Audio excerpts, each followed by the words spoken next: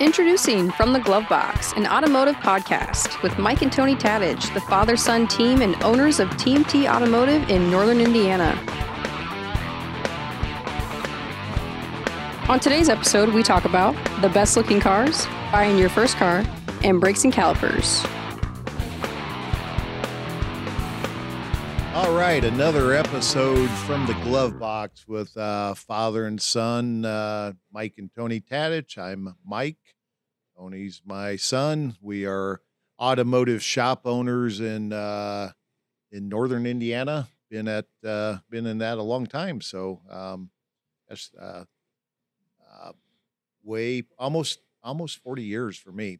But anyhow, but we're automotive shop owners. We bring you this podcast, talk about just some different fun things about cars, maybe talk about some general maintenance, take a call or two from somebody out there and stuff. But we always like to open up with a subject of talking about different cars. So we've talked about our favorite cars, some of the cars that were not so good. We've talked about favorite drag race cars, movie cars.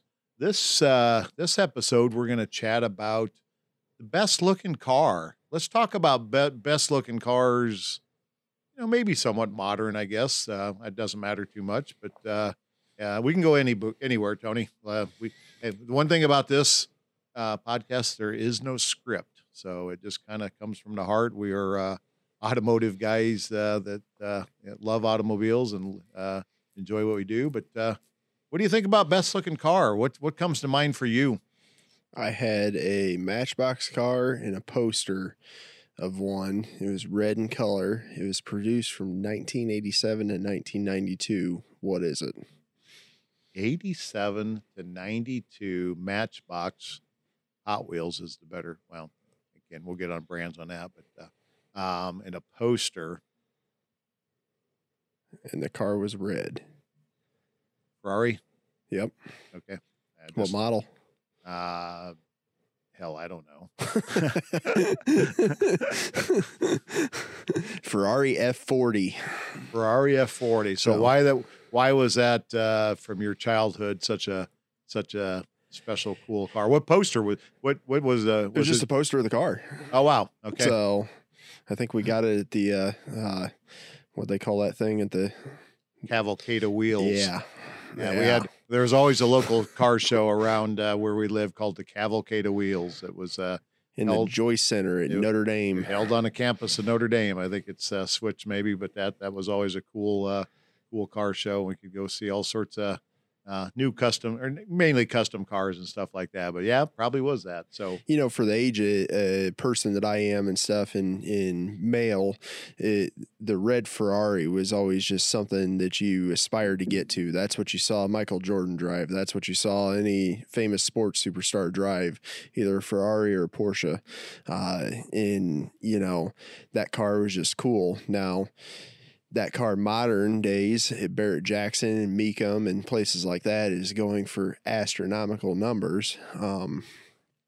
At this point in time, you have people like the infamous Richard Rawlings from Gas Monkey Garage that restored a wrecked one and was the first person to paint one another color besides red, because the Ferrari F40, I believe you could only get the F40 model in red.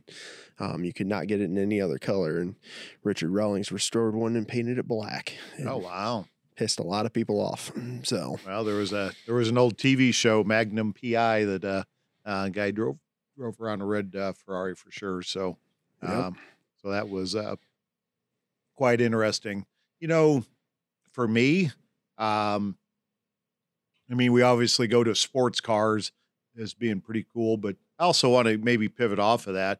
I think a lot of the here in the last few years, we've had a lot of retro looking cars for, so Dodge has come out with their whole lines of, Chargers and Hemis and all that cool stuff, and Mustangs have come out with, Ford has come out with different ones of those that have been really cool. And of course, Chevy's done the same thing. I really think the brand new style Corvette is really cool when we go to the mid-engine one. Yeah. So Tony and I go to some meetings several times a year, and we go through Bowling Green, Kentucky. You can roll into there and go to the Corvette Museum. And sit up there, and I don't know how much car enthusiasts are out there, but you can literally pick your brand new car up as it came off the assembly line at the Corvette Museum. So they had them all lined up there, and there was people rolling in to pick up their new Corvette, and a lot of different cool things with them for sure. So can also see the sinkhole. Yeah, the sinkhole. So that was quite an amazing thing in Kentucky, which doesn't normally happen as much as it does in Florida. They had a sinkhole, and a bunch of cars fell in a hole, and they made an exhibit out of it. So it's actually pretty cool. But what else? I mean, what about trucks? I mean, God, there's a lot of good looking trucks. I mean, I know in going back to my era again, Dodge came out with one called the Little Red Wagon, which is a pretty cool truck and had chrome pipes and stuff on it. Nowadays you have the Ram TRX, you have the Ford Raptor, you have all that stuff. But I'm going to go back to the one that kind of started all of that, because I don't think it was until the mid 90s where they started really thinking about building a performance truck from the factory. Now, a lot of people did it aftermarket and stuff like that, but Chevy, and I think it was 1990, started the Chevy SS 454, which was a standard cab, short bed, 454 cubic inch pickup truck that was kind of built as a race type of truck and everything. So I think that kind of launched a lot of this. I had one of those. I thought you did. Had a black one. Yeah. It was a pretty fast truck, but yeah, they did start putting some big engines in the trucks and stuff. As trucks changed, I mean, trucks were, used for farmers and workers and stuff like that. Now trucks have changed into the modern. I remember being in England a few years ago, and I saw no pickup trucks around in London and stuff. And I asked Uber driver, whatever we were in, I said, why don't you guys have any trucks? I mean, because in America, I mean, what, 50% probably more on the road are trucks and SUVs. And he looked at me, he says, we don't drive trucks because we're not farmers. And I thought, well, that's kind of a mean comment, but but it was just a fact that and when that was a few years back, but they still had, they called them Toyota Hiluxes, which were what we call a Tacoma now. A lot of different ones with that, but yeah, I think there's a lot of cool different things. I mean, I think all manufacturers have done a better job changing up the models and making them look cooler and better. We went through a pretty plain stage for a while, for probably 15, 20 years. And it seems, people are doing modern things with headlights and taillights and just different, visions of, the way the car looks and the way the car comes at you. They do some really cool things in average daily drivers. I keep waiting for Dodge. Dodge has put a Hellcat engine, so a 707 horsepower V8 engine, and everything other than a minivan. I keep waiting for the minivan to come out. Yeah. You're probably going to wait a little while. Yeah. And then you can drive a minivan instead of your hybrid that gets 40 some miles a gallon. You can drive one that gets 10. Yeah, my wife will love me when we get a 10 mile per gallon, 707 horsepower Dodge Caravan. I'm going to, ladies and gentlemen out there, I'm going to bet money on it, but that's probably not going to happen. So anyhow, that's a little bit about some of the good looking cars, but think about for yourself, what's attractive to a car? What do you like about the looks of it? I'll share with you one last piece. My wife bought a new SUV a year or so ago, and she talked about, she didn't overly like the front grille of it, but she loved the interior. And I said, as you drive this vehicle and you own this vehicle for whatever time we own it, where are you going to spend 99% of your time? She said, well, in behind the steering wheel. I said, well, isn't that the most important thing other than the outside look if you didn't like the big grille that a lot of cars have? And she said, well, that's true. So she ended up buying that SUV because she loved the interior. So no, I can't do that. Well, I'm telling you, but that's... you bought the right car when you walk away from it and you turn around and you look back at it when it's in the parking lot. So you like a car that looks sexy when you walk away from it. So, okay.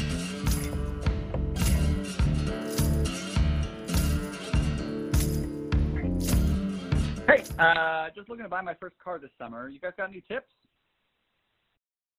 So if we listen to what the caller was asking about, looking for their first car, and I guess we didn't really pin down whether this is, first car, just got your license, maybe first car driver, because that's one thing that has changed. Most everybody was really, really excited and got licenses, the second that you could go get a license. Not everybody's that way. So I see, I know my youngest son didn't get didn't get right on that. Wasn't that important to him and stuff. But anyhow, callers looking for, things to look for in a first car. So I'll let Tony share with you a couple pieces with this.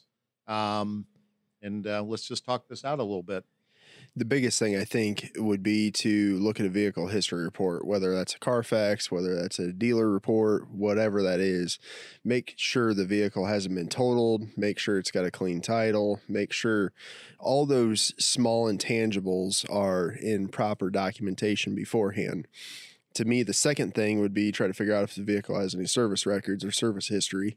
A lot of times if you're buying a vehicle from a dealership that's a used vehicle, it could have gone through an auction or something like that. So there's going to be little to no records of service history of the vehicle.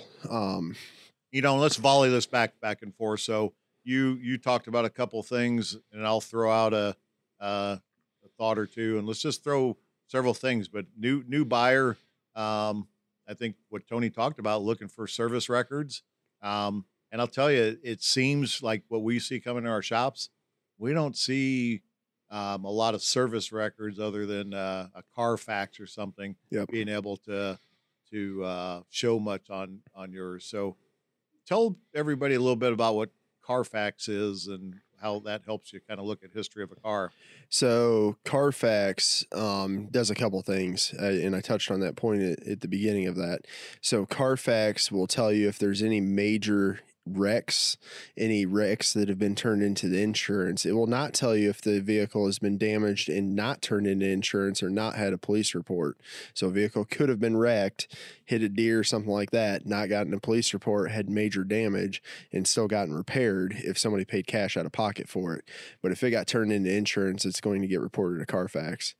There are shops across the country that also report service history to Carfax, to where our POS system or our point of sale systems are linked to Carfax, to where Carfax can actually download the service history of that vehicle based off that VIN number, to where you know what the service history of that vehicle is. But not every shop, not every shop sends that information. Every shop does that. So you may go pull a Carfax, but if they don't report service information to them, you'd have no idea what was done. Correct. So I think, and that's a good point with that. So although that's a good tool, I would question how many percent of shops actually report that stuff. And like Tony said, if it's an insurance claim or a police report, yes, it's going to be. But if it's just general maintenance, a lot of those that I've looked at just don't have a lot of that information on them. Well, and I think the thing with this is there's no one-size-fits-all guide to buying your first car. So there's a bunch of different things that you need to pull a couple things from to be able to do it. The other thing being is if you can't obtain any of this information, if you can't obtain the history record of the vehicle, if you can't obtain whether the vehicle's been in any major wrecks or anything, then I recommend this regardless if you can obtain or can't obtain that stuff. But I would recommend that you take it to a third party, i.e. another shop, not the dealership that's selling you the car. Take it to a third party, another shop, and have the car have a safety inspection or what's called a used car safety inspection performed on it. You stole my volley thing. That was the subject I was going to talk about. But I'll take it from here. Tony's right about that. Most shops don't overly advertise that. I know ours doesn't do a really good job sometimes advertise that, but we will do a pre-purchase inspection for you on an automobile. So take it to a third party, because if you go to your local mechanic, wherever you are in your city or town, he or she is going to be looking out for you, and your needs and wants and desires, not so much just to sell you a car. So go get an honest opinion on what kind of shape that car is from your local trusted shop and technician. And that gives you a good idea. And two things can come out of that. You can find out that the car is really pretty good shape and only needs a minor couple things, maybe the dealer will fix it for you, or maybe they'll discount the price so you can fix it at your local garage. Or number two, you may find a car that's not really great and has a lot of issues, and it's much better to head that off in advance and stuff. So many times we hear this question, though, and I'll let you answer this. But the car that I'm looking at buying, the dealership's already performed a 170-point inspection on it. Why do I need to go take it for another inspection? Yeah, this is a touchy subject, but we'll tread on it delicately.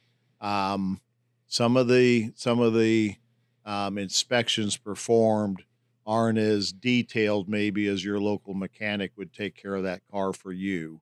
So if you think about this, if a dealer trades in a car and has it for sale, and it needs a bunch of work, every dollar they put in it takes away from profit. So if they have to go put a lot of things, so a lot of times maybe they'll do the minimal work on it and not fix a lot of different things on that. Whereas maybe you like to really service a car and make sure it's got great brakes and suspension and tune up and all that type of stuff. So sometimes those, I'm not saying always, but sometimes those inspections aren't as detailed as you'll probably get from your local shop, service center, somebody that you know and trust. That's, again, looking out for your benefits. I always tell our customers this: I'm working for you. I'm inspecting the car for you, and we're going to point out the good, the bad, the ugly, and we'll, help you decide that way. I have no interest in selling you a car. So if you go to an independent service center like we run, and that are thousands and thousands across the United States, they're really looking out for your best interests for that, not trying to sell you a different car. So, I would caution too, Tony. I think a piece on this, somebody buying a first car, is buy something somewhat practical. Talk about some of the cars that maybe have come into our shop that somebody, maybe you're a 16-year-old that got it $2,000 or $3,000 and you bought a really old BMW because it's cool. We're talking about cool cars, but let's talk about that a little bit. I was talking to one of the young guys that work for us about this the other day. So, because he has a tendency to lower everything to the point where you can't drive over a penny. So, and that's a good point. Shout out Dalton. But the problem is a lot of times when we're young, like I was talking about in a couple episodes ago with our first car, we want to customize stuff. We want stuff to look cool. We want it to sound cool. We want it to appeal to us and stuff. There is a huge difference between what is called a daily driver and what is called not your daily driver, i.e. your custom car. A lot of guys get really confused, and girls, between making their daily driver too custom to where it can't go over a speed bump or railroad track or so on and so forth. So an older BMW like that is probably a good car if you really have a passion for it and you have a disposable income, because that car is going to need a little bit more TLC and going to cost you more to repair in a lot of areas than what, let's say, what's a modern good front wheel drive car? A Toyota Camry. Yeah, Camry, Honda Accord. Yeah. So that BMW, the cost of repair is going to be greater. Number one, it's going to require a special type of repair. Number two, and number three, a lot of times once you become an enthusiast, that car is going to, have a little bit more customizable options and stuff like that could cause you to do stuff to it that may not be recommended for your daily driving first car. That's a good point. So if you, like Tony's talking about, if you're going to get into one of that types of cars, make sure that you have the budget to allow that, because there are cars, that are more expensive to repair than a general, Toyota, Honda, Chevy, Ford, a lot of those things. And you got some great looking European cars, but as they get older, they can be pretty costly. So if you're on a budget, which is what the caller was asking about, respectfully look for something that's practical, look for something that's dependable, reliable. Past service records are awesome. If you're in the northern climate, all-wheel drive, front-wheel drive should be factored into your decision heavily versus a rear-wheel drive car because of snow and ice and stuff along those lines too. Great point. We were talking about that. So I want, maybe the parents and the others that are out there listening to this also, we take our least experienced driver that's 16, 17, 18 years old, and we put them in the junkiest car in our fleet while we go drive the nice new car with airbags and anti-lock brakes and new tires and all that stuff. So, you're taking your rookie driver and putting him in, the car that handles not the best, as we were talking in other episodes also. So, really factor that in. But hopefully you all have service centers in your area that you can rely on that can give you good, honest opinions about that car so you can make some right decisions.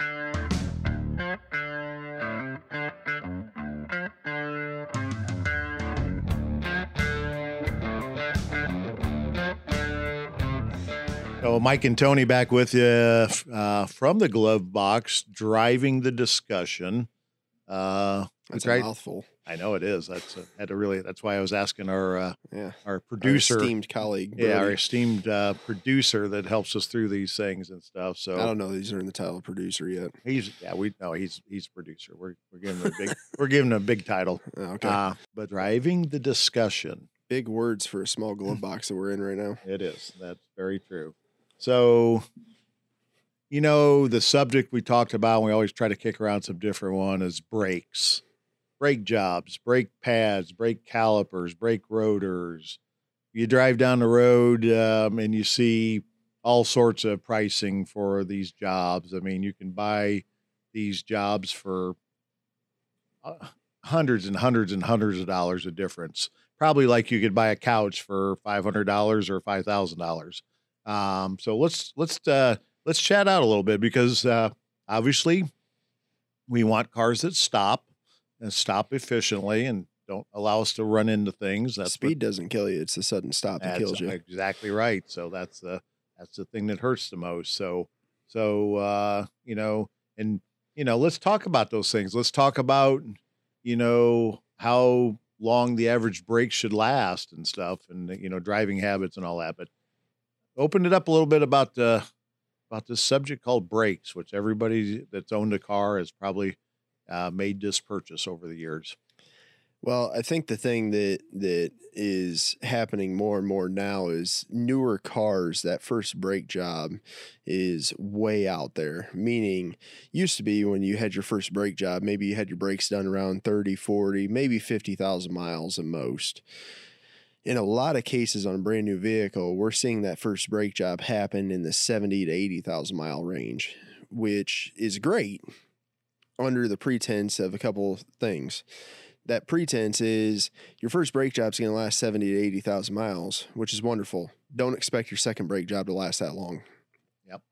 The reason being is things like calipers, things like wheel cylinders, things like master cylinders, all the other portion of a brake job that is not your pads and rotors have age on them then and have 80,000 miles on them.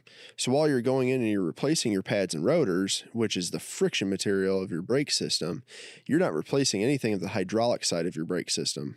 I think a lot of people get really confused between a brake system having two different systems really that operate it. Those two systems being there's a mechanical system with your pads and rotors and friction pieces. Some cars still have brake shoes and brake drums. And the second part of that system is the hydraulic side. So the master cylinder that moves all the brake fluid out to the brake calipers that actually squeezes the brake pads and operates those, or the wheel cylinders that pushes the shoes out to make your vehicle actually stop. There's actually three. There's actually a third section of that. There is. What is it?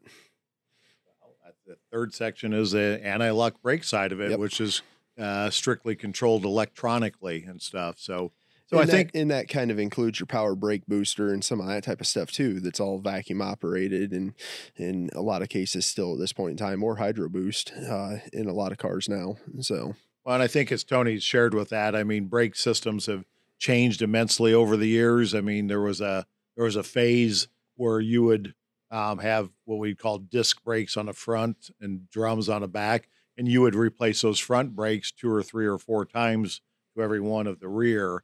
Now modern cars have figured out how to balance the braking, like a couple episodes we talked about the suspension and stuff, but modern cars are a much better balance in braking, so they understand how to get a car to stop quicker and more efficiently. efficiently. Another component in the car that controlled the balance of the brakes. What was that called? It's old school. It's an ASE test question. Proportioning valve. Yeah. Yeah. Listen, we're not trying to be technical on this one. This is a common folk conversation, but that is true. But think about a brake caliper. You take your foot and put it on the brake, and I'm staring at a water bottle in front of me. So if I want to pick up that water bottle, I reach my hand over, I squeeze my hand together, and I pick up that bottle. That's when you're applying the brakes. When you take your foot off your brake, it would be like your hand releasing and setting the bottle back down. So there's components in there. So when we do brake jobs in professional shops, that applying and releasing of your hand or the caliper, that's what does that. It squeezes that brake pad against the rotor is what stops the car. You think that you let your foot off the brake pedal, that the brakes have released, but things get gummed up and, age and time, like Tony talked about, and weather and all that, it doesn't release quite a bit. So there's much more than just going down to your local parts store and grabbing a set of brake pads and slapping them on your car. You want to explain a little bit about that? Yeah, I mean, a lot of people are starting to get really irritated with vehicle manufacturers because, according to the general consumer, the vehicle manufacturer is making the vehicle to where you cannot service it yourself. While that in part is true, I think they're doing stuff to try to make the modern automobile more efficient. Meaning the introduction of computer systems, introduction of computer-controlled braking systems, that type of stuff. So this is really spun to you're not going to be able to do your own brake job in your driveway anymore unless you have some type of scanning equipment or a high-end scan tool to be able to actually retract the brake calipers. So when I first learned how to do a brake job in 1997, 98, when I was 9 or 10 years old and learning in the back of the shop, we used to take a 2x4, put it in your brake caliper, and then squeeze your brake caliper with what's called a C-clamp to be able to get your piston retract. You don't do that anymore. Now you go to the scanner, you press a couple buttons, and the caliper spins back in real fast, and now you can put your new brake pads in. Because what happens is when your brake pads wear down, the pads start out at 10, 11, 12 millimeters of thickness. So let's call it half an inch, quarter of an inch, somewhere in there. And as they wear down, that piston has to travel out further and further and further to be able to make the brake pads actually squeeze against the brake rotor. So when you go to replace your brakes, you have to push the piston all the way back basically to new. Well, a couple things are happening when you do that. Number one, the piston actually has to move back. Boy, this is getting really technical. I'm getting bored even. So, okay, we're moving the piston back. You're moving the piston back, which is moving brake fluid back. One thing that people don't really realize is brake fluid is recommended to be flushed about every 20, 30, some cars now up to 36,000 miles, some cars as low as 12,000 miles. The reason being is when you push that piston back, you're actually moving brake fluid out of the caliper that has been sitting there for a long time, because brake fluid is the only system on your car that does not really make a complete circle. So meaning all the brake fluid goes out to the wheel and doesn't come back every single time. So that gums the caliper up, and by gumming the caliper up and not flushing your brake fluid can eventually cost you hundreds, if not thousands of more dollars, depending on your vehicle, to be able to replace those calipers. Okay. That's a good point. I think, again, trying to use an analogy, this came to me, but when you apply your brake pedal, you push your foot on the brake to slow it, almost like a squirt gun that squirts this fluid, that makes the brakes apply and release. And then different than a squirt gun, you're able to retract that back in. So, that's kind of what goes on. But I can share this with you. I mean, modern cars, like Tony said, do have brakes that last a lot longer. There are 6 or 7 or 8 different qualities of brake pads and rotors for most cars. So just like if you go to the grocery store and go to the green bean aisle, you can buy green beans in probably 10 different price ranges and, generic and premium and frozen and yada, yada, yada. Brake pads are the same way. So there's the common thing to share with our consumers out there is no 2 brake jobs are alike. So we would always suggest that you go to a good quality, reputable, shop that has a long warranty, that does a full service brake job, that's servicing, because these things are really important. I mean, you think of driving down the road and you're maybe not paying attention, phone rings or a text pops in and you take your eyes off and then you see traffic stopping in front of you and you panic stop. That's the difference between good brakes and great brakes. If you go to your shop and they say you still have 30% remaining on those brakes, you do, and they will last another X amount of 1,000 miles, but that car definitely will not stop as quick as a car with new brakes. So depending on how you like to drive and what your, safety factor is, sometimes it's best not to wait till they're completely worn out because you don't get the best brake. Same way with a tire. If you like traction, you don't wait till it's completely bald before you replace it. So, I would suggest this, Tony, and I think we like to find this out from our consumers. How do you like to service a car? How safe do you want to be? Because everybody has, different opinions. But that's a little bit on brake service. Make sure to talk to your local shops, to get the best value and get good brake jobs so your cars stop and y'all are safe out on the road. And make sure to have your brakes inspected before you just deal with a price over the phone on them. Oh, that's a good point too. We would always suggest go to a shop. Most shops will do a free preliminary inspection versus calling around and pricing. It's just not very accurate. And have them really look at your car, because as cars come into our shops, usually no 2 brake jobs are alike. Nope.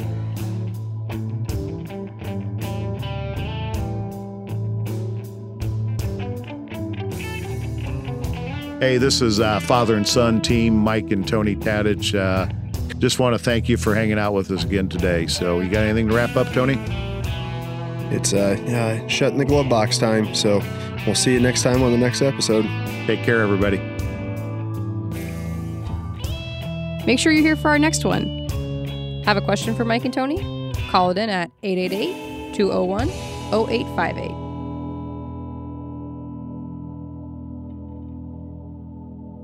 This podcast is brought to you by TMT Automotive and Momentum Drives Marketing.